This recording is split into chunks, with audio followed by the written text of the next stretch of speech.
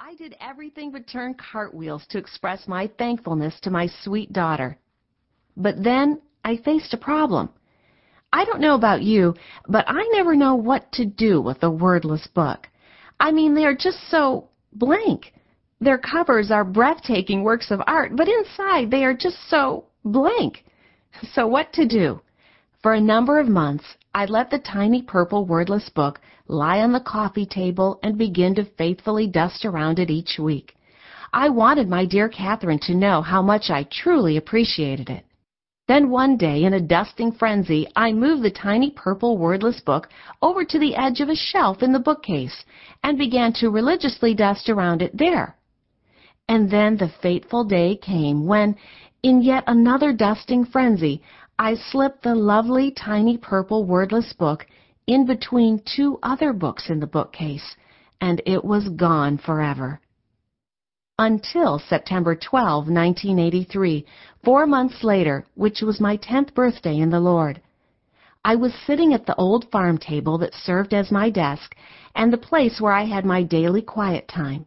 As I sat there, I looked backward over my first 10 years of being a Christian. Soon I was profusely thanking God for His mercy, His grace, His care, His guidance, His wisdom, my salvation through Christ. On and on my prayers of thanksgiving to God gushed. Then, after dabbing my eyes and nose with a tissue, I turned my thoughts forward, and I earnestly prayed to the Lord. Lord, as I embark on a new decade of walking with You, is there anything missing from my Christian life that I should concentrate on for the next 10 years?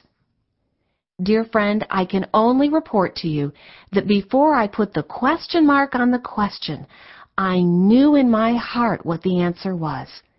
It was prayer. And suddenly I knew I had heard God's call to prayer. And just as suddenly I knew what to do with that tiny purple wordless book. I ran to the bookcase, pulled it out, and opened it up, and wrote on the very first page, I dedicate and purpose to spend the next 10 years in the Lord, Lord willing, developing a meaningful prayer life. Making a commitment. Why did I choose 10 years when making my commitment to answer God's call to prayer? Perhaps it was because it was my 10th spiritual birthday. Without having written it out formally, my first decade as a Christian had been devoted to reading, studying, and getting acquainted with the Bible. Or perhaps it was because of my special friend, Pat. Pat was a Christian mentor to me who constantly told me that I should never undertake anything that I was not willing to devote 10 years to developing. And precious Pat's case for making long-range commitments has certainly proved true in my life. For instance, I've taken tennis lessons for 5 or 6 times in my life, and I've taken golf lessons 3 or 4 times. But because I didn't make a serious commitment to either, it was easy to give up on those endeavors. To this day, I still cannot play tennis or golf very well. The same principle would be true of any venture, such as learning to play the piano, to speak another language, to become an artist, or to become a woman of prayer. For whatever the reason, I picked 10 years for my commitment to develop a meaningful prayer life. And I want to testify to you right now, I am still learning how to pray. We just don't arrive one day at the point where we can mark "Learn to Pray" off our to-do list. It's as my Jim always says, if you want to humble the mightiest Christians, ask them about their prayer life. No, none of us prays enough. None of us prays as fervently as we would like to pray or should pray. None of us prays for as many people as need to be prayed for. And so it is an ongoing challenge to continue in the journey of prayer until we get it, until we can even say that we've begun to know something about prayer and a little bit about how it's accomplished. And until that happens, a lot of us pray what I call Christopher Robin prayers.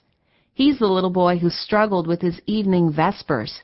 He became so distracted by anything and everything that he couldn't remember who or what to pray for. He ultimately ended up praying, God bless, fill-in-the-blank prayers, filling in the blank with each of his family members' names. Can I ever relate to Christopher Robin's prayer experience? And maybe you can too. That's exactly how I prayed. That is, before my commitment to answer God's call on a Christian's life to pray. Yes, that's how I prayed. And like little Christopher, my mind wandered. I didn't know who to pray for or how to pray for them. So my prayers basically consisted of a few stabs and weak efforts until they wound down to a muttered, "God bless me and my family today." But praise God, I can say that some progress has been made.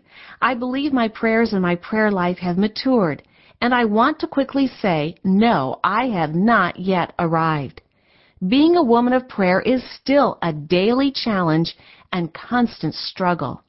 And I suspect that it will always be that way until I see my Savior face to face. In the chapters to come, we'll go deeper into what it means to answer God's call to prayer. But for now, and at the end of each chapter, I want us to pause and consider the practical steps we can take right now to grow in this most vital area of every woman's life and in her heart relationship with God.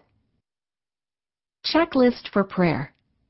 Pray now. It's one thing to read about prayer, to talk about prayer, to dream about being a woman of prayer. It's quite another thing to actually pray. So step one is this. Put your book down, grab your kitchen timer, and go somewhere where you can shut the door or be alone. Then pray for 5 minutes. Use these initial golden minutes to share with your Heavenly Father your heart's desire to answer His call upon your life to become and be a woman of prayer. Get organized. Round up some kind of notebook. It can be a spiral stenographer's pad, a yellow legal pad, a 3-ring binder, a section in your daily planner, a leather-bound journal. Whatever it is, do what you can to make your choice personal, pleasing, and inspiring. For instance, is your favorite color purple? Then find, purchase, or create a purple prayer notebook. And don't forget to include a pen with purple ink. Don't worry about your choice being permanent, and don't get hung up on needing to make the right choice. Just choose something that will aid you and inspire you to take your first beginning steps down the path of your journey into prayer. I just looked in my own little purple wordless book, and my last entry in it was November 22nd, 1983, which means it served me well for 10 weeks, which means it was enough to strongly launch my commitment to learn to pray, which also means it was enough to reveal my need for a different kind of record-keeping tool. This is probably what will happen to you as you hone your prayer skills and mature in your prayer efforts. You'll be growing as your journey into prayer lengthens.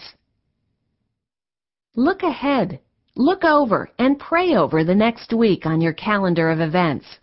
Pay particular attention to the pattern of your life, of your daily routine, of the needs of those in your family or those closest to you.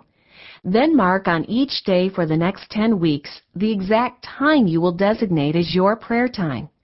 It can be the same time each day, or it can be tailor-made to fit the demands and schedule of each individual day. Next, mark your prayer appointments in ink on your calendar.